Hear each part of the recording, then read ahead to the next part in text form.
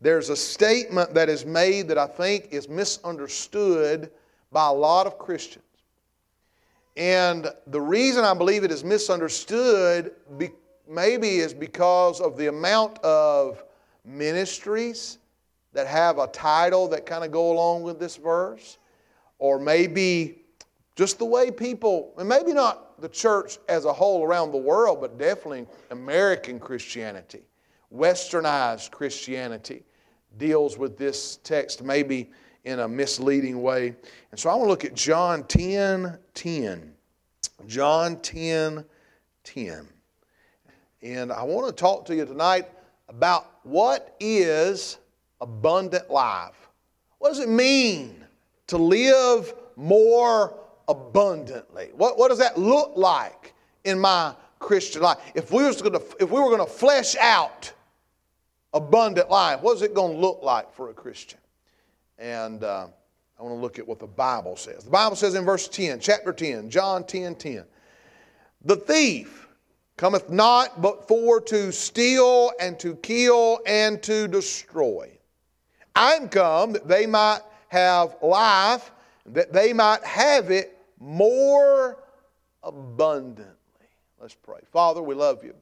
Thank you, Lord, for the service that we're in right now. Thank you for everything that's already been done today, for your honor and glory from the opening of Sunday school to up to this point right now. Thank you for being able to open a Bible. Thank you for the privilege of having a Bible.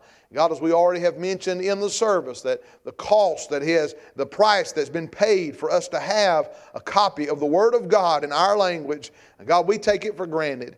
Thank you for a Bible. Thank you for loving us enough to give us the Scriptures, to tell us what you have said, to give us what you have said. And then thank you, Lord, for letting us read it today in the hearing of these people. I pray you bless the reading of it. I got a lot more verses to read tonight and to quote, but I pray, God, you'd bless that as well. But I pray you'd help me to preach with power and unction of the Holy Spirit. I pray, God, that we would leave out of here different than we came in. I pray we'd understand the kind of life that you want us to have in you, in Christ alone. I pray you bless now. In Jesus' name I pray.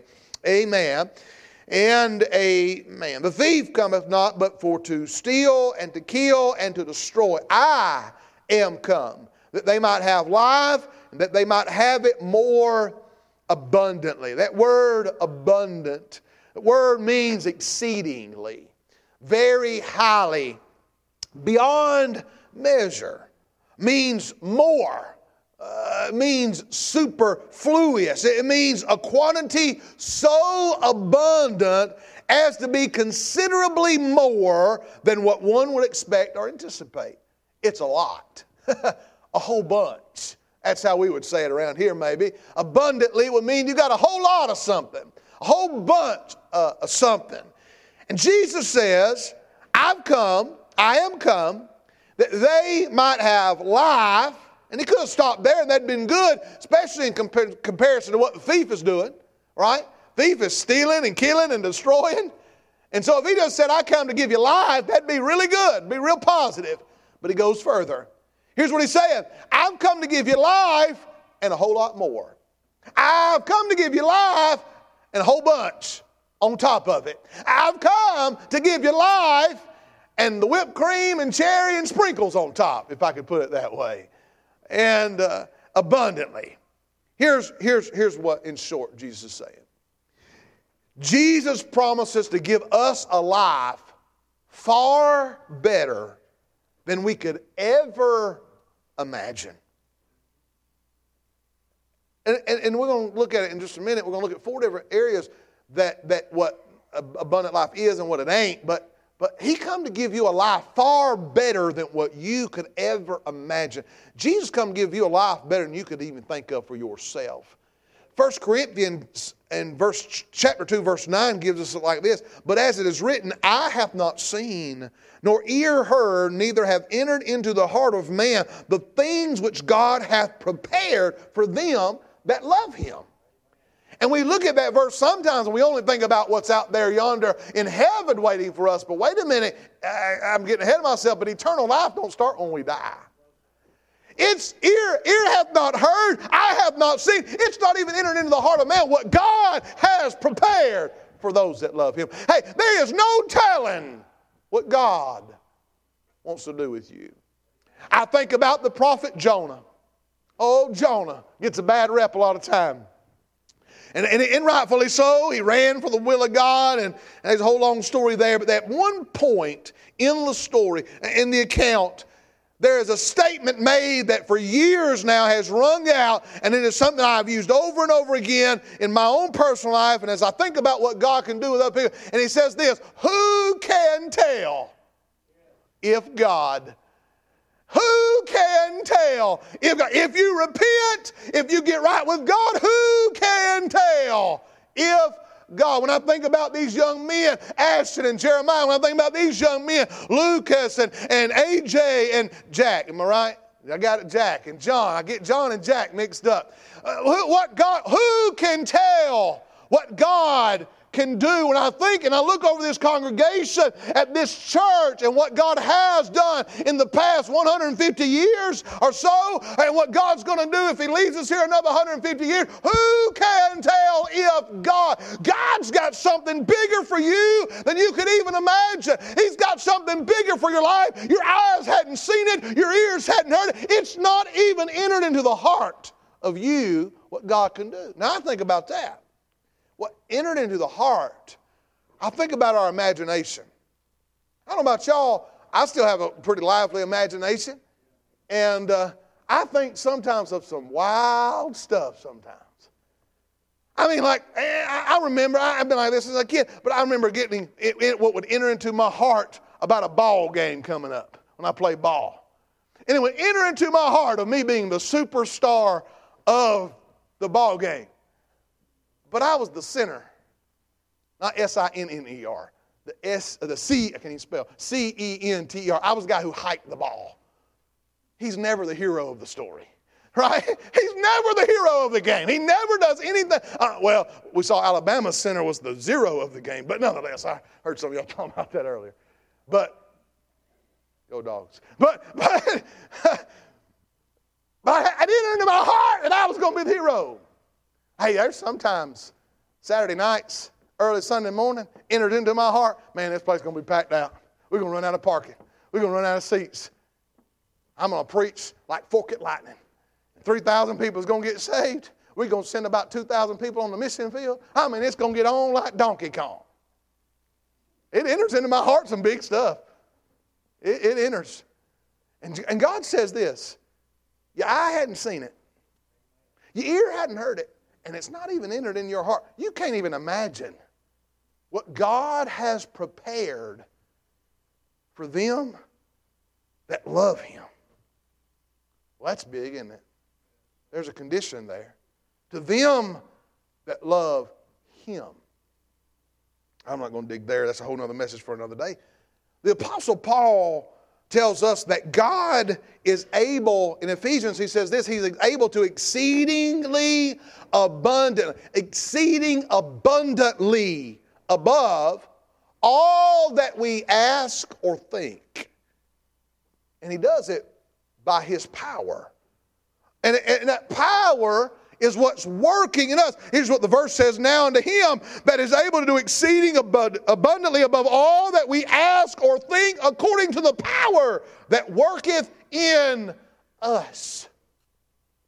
He can do far more than we can ever imagine. He can do exceeding abundantly. And before you start thinking tonight of lavish homes or expensive cars or worldwide cruises or crusades and more money that we know what to do with, we've got to think about, what does Jesus teach about the abundant life? Take your Bibles to 1 Corinthians chapter 1 for a second. We're going to flip our Bibles a little bit. I hope that's okay. If not, you'll just not flip your Bible and you'll have to take my word for it, which is pretty dangerous. But for those of you that care about what the Bible says and have a Bible with you tonight, flip it with me. 1 Corinthians chapter 1. What does God tell us about wealth and prestige and position and power in this world, does God really think much of that? Does God need that? Someone will give the idea, well, I want to get famous so I can, when I get famous, then I'll use my platform to get the gospel out. That hardly ever happens. That hardly ever happens. I'm not being ugly, but that famous football player, Tim Tebow, was supposed to be a missionary. Instead, he played football on Sundays. Now he's yoked up with a bunch of Catholics and Mormons. Say what you want to. He's a good football player, but he was supposed to be a missionary. But instead, he traded the ministry for a platform. And now, bunches of people are following him, but he's yoking up with a crowd that's preaching a heresy. He's yoked up with a crowd that's sending people to hell with their gospel. Listen, I'm not saying everybody that turns out like that is going to turn out that way. I am just saying that if you think God needs your wealth or your prestige or your position to use that platform for the honor and glory of God, God doesn't need any of that. And look at your Bible, 1 Corinthians chapter number 1, verse number 26. For ye see your calling, brethren, how that not many wise men after the flesh, not many mighty, not many noble are called. But God had chosen the foolish things of the world to confound the wise, and God had chosen the weak things of the world to confound the things which are mighty, and base things of the world, and things which are despised hath God chosen. Yea, the things which are not, to bring to naught those are things that are. Here's why. That no flesh should glory in His presence. Here's what God says. God says, I don't need your wealth. I don't need your prestige. I don't need your power or your position. I can take the foolish things of the world and confound the wise. I can take the weak things and the meager elements of the world, and I can confound the mighty. God says, I can draw a straight line with a crooked stick. God says, I can do a lot with a little. I can do abundantly. I can do a whole lot with a whole lot of nothing. I can take a zero and do a whole lot with it. Don't forget, He created the heavens and the earth out of nothing. He created everything that's on this planet out of nothing. He doesn't need our platform. I'm not saying He won't use it, but He don't need it. So in terms of economic or even academic or social status, most Christians don't come from privileged classes. Abundant life does not consist of abundance of material. Listen, if that was the case, Jesus would have been the wealthiest of men on earth. Right? If the abundant life means having a bunch of stuff, then Jesus would have had everything. But He said in Matthew 8:20, the foxes have holes and the birds have their nests, but the Son of Man hath not where to lay His head. You better believe Jesus is living the abundant life. He didn't have a home. He didn't have a place to lay His head. So here's abundant life. Abundant life is eternal life. Abundant life is eternal life, and eternal life starts. It begins the moment you come to Christ and receive Him as Savior at that moment and goes throughout eternity. And here's what God said in John chapter 17, verse number 3 about eternal life. And this is life eternal, that they might know Thee, the only true God, and Jesus Christ whom Thou hast sent. Here's what abundant life is knowing God. Knowing Him, not just a mental assent, but knowing Him personally. Having a personal relationship and fellowship with God, that is abundant life. That definition does not mention anything about the length of days, doesn't mention anything about health or prosperity or family or occupation. As a matter of fact, the only thing it mentions is the knowledge of God. That's the key to having truly abundant life. So real quickly, 4 things. What is the abundant life? Number 1. First, it is spiritual abundance, not material. Now, God is concerned. He is concerned with our physical circumstance of our life. He is concerned with them. But He's not overly concerned with them. He's not concerned with our physical comforts that we claim we need. I don't want to bust your bubble. But your budget probably, as you maybe at the first of the year are looking at that, I don't know if you have or not, or you're going to or whatever. I know some of you, you meet your goals every year because you never set none.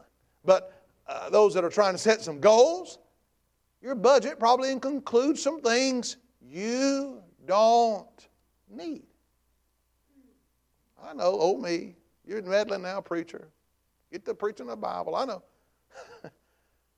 My budget includes some things that I really don't need, but boy, I've talked myself into needing it. I've talked my wife into us needing it. I've talked to, hey, we got to have it. Oh, but this helps me get this done. It helps me get that done. And it'll help this and it'll help that. He's not concerned about the creature comforts that we enjoy as spoiled Americans. Now, I said we. Y'all don't look so mad at me. I'm including myself in all this. Watch this. But abundant life is not material abundance. It's spiritual abundance. Here's the thing. He assured us in Matthew's gospel, Jesus assured us in Matthew's gospel that we don't even need to worry. We don't have to worry about what we eat or what we wear. And what's the two main concerns of most people's life? What we eat. You'll be eating a meal, eating breakfast. What are we having for lunch? You blame your kid for that, but you do the same stuff. Eating lunch, wonder what you'll have for supper. Eating supper, making your meal plans for the rest of the week. Huh? Give us this day our daily bread. God, give us our monthly bread. We're going to Sam's or Costco, right? Fill the cabinets up. We are so concerned about what what about what we wear? I'm sure nobody did this morning. You walked in your walk-in closet full of stuff. I have nothing to wear this morning. Oh, and what I wanted to wear is not clean. Oh, the devil's trying to ruin my Lord's day. That ain't the devil, that's your fault. That's because you're so superstitious you didn't wash clothes on New Year's Day. Silly as a mud fence. Anyway, you didn't wash clothes on New Year's Day because you're lazy. Amen? Anyway, y'all want me to preach a message on silly superstitions? I'll stay on abundant life. You ate your collards and your pintos, and if you do that 365 days a year, you might be better off. But just doing it one day a year and buying you Starbucks and Chick-fil-A the rest of the time ain't helping your budget. Amen. That's good preaching right there. All right, I'm getting back on the notes, all right? Spiritual abundance. He said this, physical blessings. He said this in Matthew's gospel. He said he feeds the birds, little sparrows. We don't even think nothing about them. I mean, very rarely do you, some of y'all may do it more than I do, but very rarely do I say, man, look at that pretty bird. There's times where I do, but most of the time I don't. I hear a bird singing, and sometimes it catches my attention, sometimes it don't. If I see a dead bird on the side of the road, it doesn't break my heart, doesn't make me, I don't go into depression about a bird dying or anything like that. Most of the world doesn't stop for a bird's funeral. But God feeds them. God takes care of all of their need. They don't plant a garden. They don't plow. They don't plant. They don't water. They don't harvest anything. But every single day, every bird on this planet has plenty to eat. God says, don't you mean more than a bird? Then God says, if you want a more comparison about your clothing, what about the flowers of the field? Yes, some of you have beautiful flower beds and you planted those flowers, but what about the flowers that grow just out of nowhere? On the ditch, on the side of the road, pretty flowers that just pop up. Beautiful flowers. But nobody cries about a flower wilting on the side of the road. Nobody breaks down in stage 4 depression over stepping on a little flower in the field somewhere. maybe if you do, we are in 2024. We got a bunch of snowflakes, I think is what they call them. I don't know. One day they're there. One day you're cutting it down, grinding it up and putting in bread. And hippies putting in their drinks and stuff. And God says, don't you mean more than a flower? God says, here's the thing. Physical blessings may or may not be a part of a God-centered life. But watch this, neither our wealth, watch this, nor our poverty is an indication of our standing with God. Whether you're rich or whether you're poor doesn't mean you're right with God. And so Solomon had all the material blessings available to man, but he said it was all meaningless in Ecclesiastes. And then Paul, on the other hand, Paul was content whether he had a lot of stuff or he had nothing. He said in whatever physical circumstances he found himself in, he said that he had all the strength he needs from the Lord. Y'all realize Philippians 4:13 is not about hitting a baseball or getting a touchdown. That part about, I'm going to mess it up if I try to quote it because my mind's in a million places here and I didn't write it down. So let me just read it. Philippians 4:13, what I'm referring to is the verse that so many use in sport. I can do all things through Christ which strengthen me. That's talking about being content in the state God's got you in. In whatever circumstances you're in, physically, materially, Paul says, I can do all that. I can be content through Christ which strengthens me. So here's the thing. The abundant life has nothing to do with worldly possessions, but everything to do with divine possessions. Everything to do with eternal blessings of Jesus, such as the gift of the indwelling Spirit of God.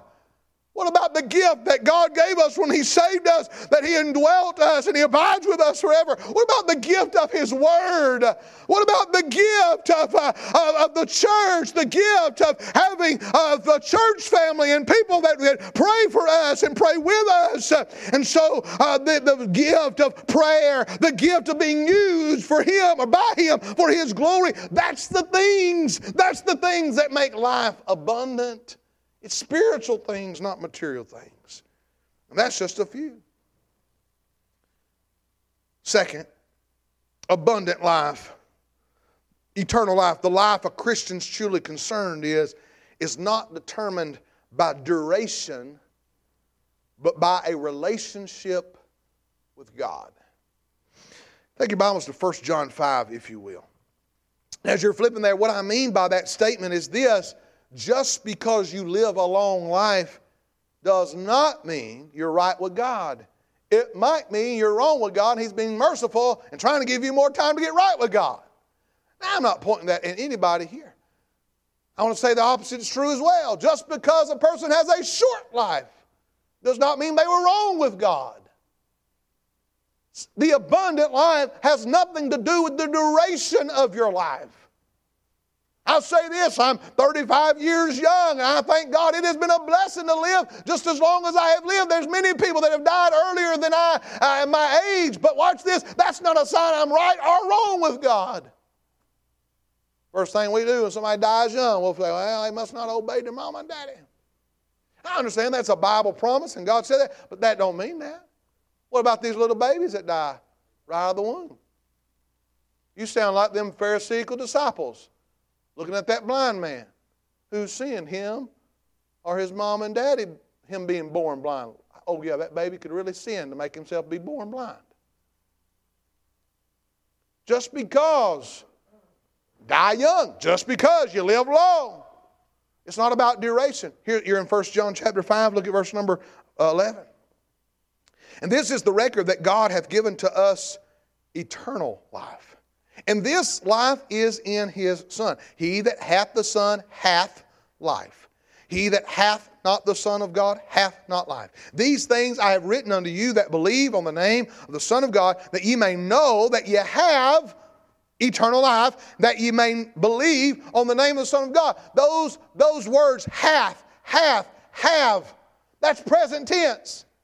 when we are saved by the grace of God, when we are born into the family of God, we have eternal life right then, at that very moment. So what I'm saying is that the length of our life on earth is not synonymous with the abundant life. It may be a short life. It may be a long life here on earth. But eternal life starts the day that we're saved. Eternal life is not about how long we're here. And so abundance of the abundant life is not about material but spiritual abundance. And it's also not about duration, but it's about our relationship with God. He says this, you got the Son, you got life. You ain't got the Son, you ain't got life. Eternal life is about our relationship with the Son. Number 3. This is something that I think is misunderstood by many that try to use the verse, our text verse, for other things. But another aspect of the promise of abundant life is that it does not prohibit us from difficulties. It does not prohibit us from difficulties. If you were to go back to John 10:10, the first part of our text verse says, the thief cometh. The thief cometh. Not but for to steal, to kill, and destroy. The enemy, the thief, Satan, he desires to steal our minds. He desires to kill our joy, to destroy our witness. And he is at work against us. And he is at work trying to disrupt our fellowship with God. He's a thief. Other places in the Scripture we find out he's a liar. He's a deceiver. He's a roaring lion seeking whom he may devour. Listen, the devil, our enemy, the thief, he is pitted against us and our relationship with Jesus. That means he's coming.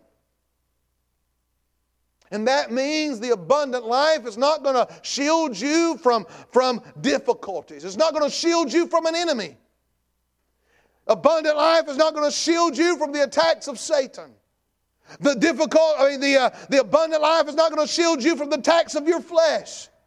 Some may be sitting here tonight and you may think, man, if I get to a place, this certain place of my spiritual life, I'll never have these temptations. I'll never have these battles of the flesh. I can just live so free and I'll never worry about it. I'll be sinless. I'll be perfect. Now I'll have all this stuff together. I'll have it all figured out and it'll be so wonderful.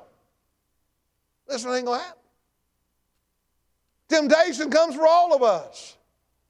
Temptation rises up. It's common to men, is what 1 Corinthians 10 says. It's common to man. But God is faithful. With that temptation, He makes a way of escape. And so God says that God is telling us here in John 10, that thief is coming. He's going to try to steal from you. He's going to try to kill you. He's going to try to destroy you. And there's going to be difficulties along the way. But Romans chapter 8 verse 31, if God be for us, who can be against us? Doesn't necessarily mean there won't be anybody trying to be against us. It's just that, well, if God's for us, then what does it matter? If I'm pleasing God, what does it matter?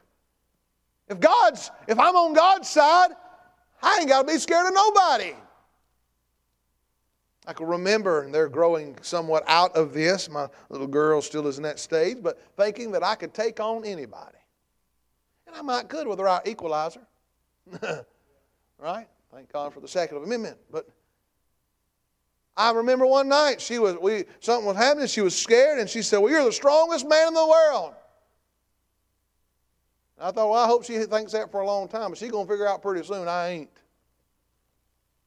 And here's what she was saying. With you on my side, it don't matter. I'm so competitive. Y'all know that. I've said that so many times. I hate losing.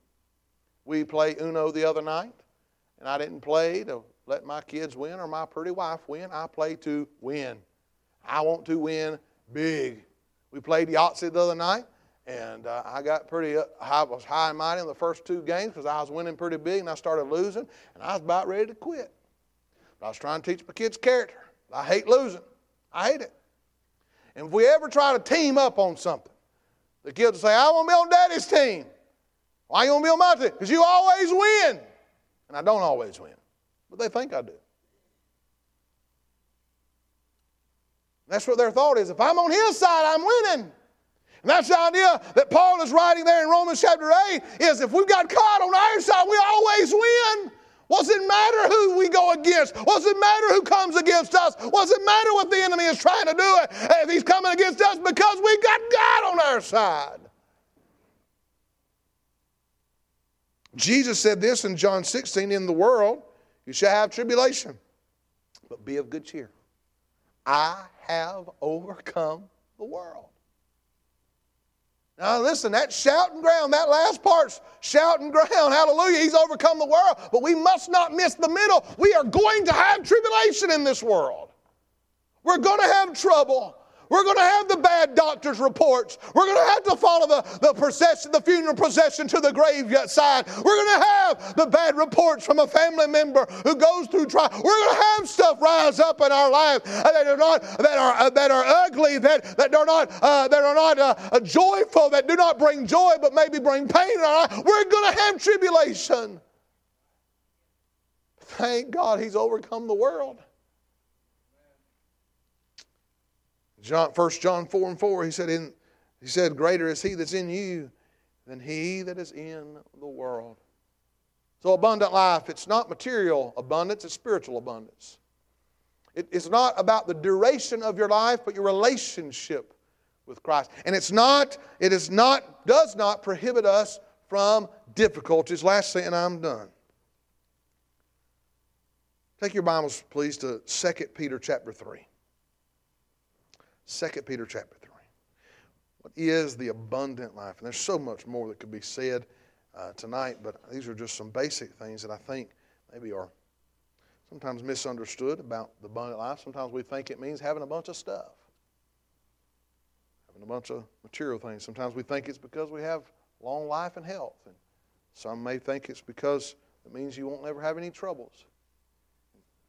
2 Peter chapter 3, verse 18. 2 Peter chapter 3, verse 18.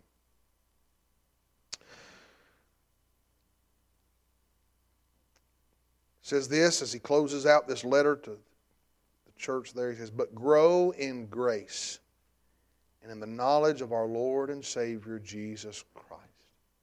To Him be glory both now and forever. Amen. You know what the abundant life is? The abundant life revolves around growing in the grace and knowledge of our Lord and Savior Jesus Christ. The abundant life is a continual process of learning, a continual process of practicing. Sometimes we forget this. Parents, be careful for us forgetting this. It's hard learning. It means you're going to make some mistakes. It means you're going to have some failures. Be careful. I'm preaching to myself. I'm preaching to anybody. As you are teaching your children to be so hard when they do fail as they're learning. Because some of the greatest lessons I have learned in my life is the lessons that I learned because I messed up. Tell my students in the classroom with a math problem, if you'll work that thing out, we can find where you mess up. Not to poke fun at you, not to laugh at you, not to put a dunce cap on you, not to put your name on the board and say, ha ha, look how crazy, look how dumb they are. No. But we can find that mistake so we can help you not make it again. And the abundant life is learning, it is practicing, it is maturing, which all includes failing and recovering and adjusting and enduring and overcoming. See, the abundant life is going to have some slip-ups. It's going to have some failing times. But watch this. The abundant life is not going to stay down. The abundant life is going to get back up. He's going to adjust and find where he can make better. The man living an abundant life is going to see how he can endure that hardness as a good soldier, and how he can learn from those things that he's going through, the circumstances that he's going through. He's going to overcome them. Why? Because he realizes, like 1 Corinthians 13 says, we're right now seeing through a glass darkly. We don't see the whole picture yet. And so we're growing in grace. Growing's hard. I don't know if this is true or not, but I remember growing up, I had these awful leg pains. And I don't know if this was just to get me to stop my whining or what, but the doctor told Mama it was growing pains. And I remember some nights I looked at my mama and said, I better be 6'6", as bad as my legs are hurting. Y'all see how that worked out. I guess that growing, the wrong thing was hurting. That's what I had, growing pain. I don't know if all that's true or not, but if it is, growing hurts. Sometimes growing up hurts, don't it? Maturing hurts. Taking the high road sometimes hurts. Hurts our pride. Had somebody tell me not long ago, they're growing up. They're becoming a young adult. And I seen them for the first time in a long time, and I said, how's things going? And he said, growing up kind of stinks. I said, yeah. I wish I could tell you it gets better. Well, it don't. I said, so just fall in love with Jesus. It's the best life you can live, living for Jesus. But growing up, there's pains involved. Some of you are in some stages in your life, there's new pains that are involved. As your children are getting older, some getting out of the house, or some having other things going on in their life, and now they're not under your protection like they were when they were at home. And now they're going through some trials that you wish you could just shelter them in. You could put them in your care, but you can't do it like you did before. There's growing pains. Some of you senior saints have gotten calls from maybe your children, grandchildren.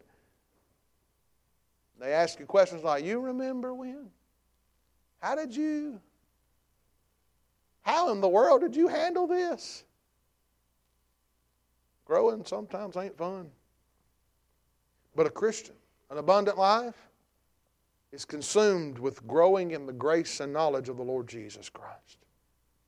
Because one day we're going to see God face to face. And one day we're going to know Him completely, and He's going to know us completely. And of course, He already does know us, but we're going to be known completely, and we're no longer going to have the struggle with sin and doubt. We're going to have that ultimate abundant life. Naturally, we desire material things. Ain't nothing wrong with your desire for material things. But our perspective has to be changed. As a Christian, our minds have to be renewed. You know, we become a new creation when God saves us. So our understanding of abundance has to be transformed. See, a true abundant life consists of abundant love, joy, peace, long-suffering. You know those fruits of the Spirit that are in Galatians chapter 5? Not abundance of stuff. It consists of a life that's eternal. And that means our interests have to be turned to eternal interests, not temporal interests. So Paul tells us in Colossians chapter 3, verse number 2 and 3. Set your affection on things above, not on things on the earth. For ye are dead, and your life is hid with Christ in God. Set your affections on things above. What is the abundant life? Well, the abundant life is not a bunch of material things. And again, I want to reemphasize that you having material things or not having it doesn't make you more spiritual or less spiritual. But it's not about that. The abundant life does not mean you're not going to have any difficulties, because you will. And just because you have more than others doesn't mean really anything. Now, I understand there are some things that we caused ourselves, right? There are some things we bring upon ourselves. But then there's some things we had no control over. And that reigns on the just and the unjust alike, is what the Bible says. An abundant life doesn't mean a long, long life here on earth, but it means a relationship with God. Eternal life, it starts the day we're saved. goes on forever, and it's long in that aspect, but now here on earth it may not be. An abundant life is centered on growing in the grace and the knowledge of the Lord Jesus Christ. If there's anything I can challenge you with in 2024, if there's anything I can challenge you with in this first Sunday night of 2024, as we are entering into a new year, or we have entered in, we're here. And some of you, last week was kind of weird for you, right? Last week was a weird week. Monday was the holiday. Some of you, because Monday was the holiday, your work schedule's thrown off, school schedules are thrown off, your life schedule because your places of business that you do business with throughout the week was thrown off. So last week was weird. So tomorrow is probably going to start, I know for myself, going to start my first complete real week back to whatever normal means for the Allen family. And as we begin this first maybe normal week, if there's anything I can challenge you with, is grow. It's set out this year to grow in the grace and the knowledge of the Lord Jesus Christ. To number one, realize that this ain't about material gain. It's not about having a bunch of stuff. It's not meaning that I'm going to be free from difficulty. It's not even about having a long life. God wants me to have a long life. Hallelujah. I want to live till I'm 100, but if God wants us to do different, that's fine. But that last thing we talk about, growing in the grace and the knowledge of the Lord Jesus Christ. Set out this year to know more about Jesus. To know more about that abundant life of having that fellowship with Him, that close, intimate relationship with Him. Learning more from His Word, letting His Word change you, let it transform your thinking, renew your thinking. Let it conform you to the image of His Son. Make you are conformed to being more like Christ this year, to grow in the grace and knowledge of the Lord Jesus Christ. If there's anything this year, I don't have a fancy theme this year. I don't have a fancy banner to hang up this year, and nothing wrong with that. We've done that in the past. We've done that last year. We do it a lot. I don't have a fancy theme or banner. If I can encourage you with anything, it's to grow in the grace and the knowledge of the Lord Jesus Christ. Living that abundant life. He didn't come here just to save you. Thank God He did. But if that's all He came for, He'd have snuffed you out as soon as He saved you. But He left you here to have a life abundantly, to have a life more abundantly. And that abundant life comes through the fellowship with the shepherd, that good shepherd we talked about this morning. So this evening, I want to challenge you with that, leave you with that. Grow in the grace and knowledge of the Lord Jesus Christ. I'll give you an opportunity. Maybe you want to pray. Maybe you want to ask the Lord to help you with that this year, to help you grow in the grace and knowledge of the Lord Jesus Christ. That God would help you learn more about Him, to learn more as we are on Wednesday nights dealing with the spiritual gifts. Maybe that you asking God to help you learn what your spiritual gift or gifts are. That you may use your life to glorify and honor God. Growing in the grace and knowledge of the Lord Jesus Christ. Meditate on these things. That this year, you may not make more money, may not have more in the bank account at the end of the year, you may not lose a bunch of weight, you may not have all those other goals that you've set out, but if there's one goal you want to meet this year, and that is to know more about Jesus. To grow in the grace and the knowledge of the Lord Jesus Christ. And live that abundant life.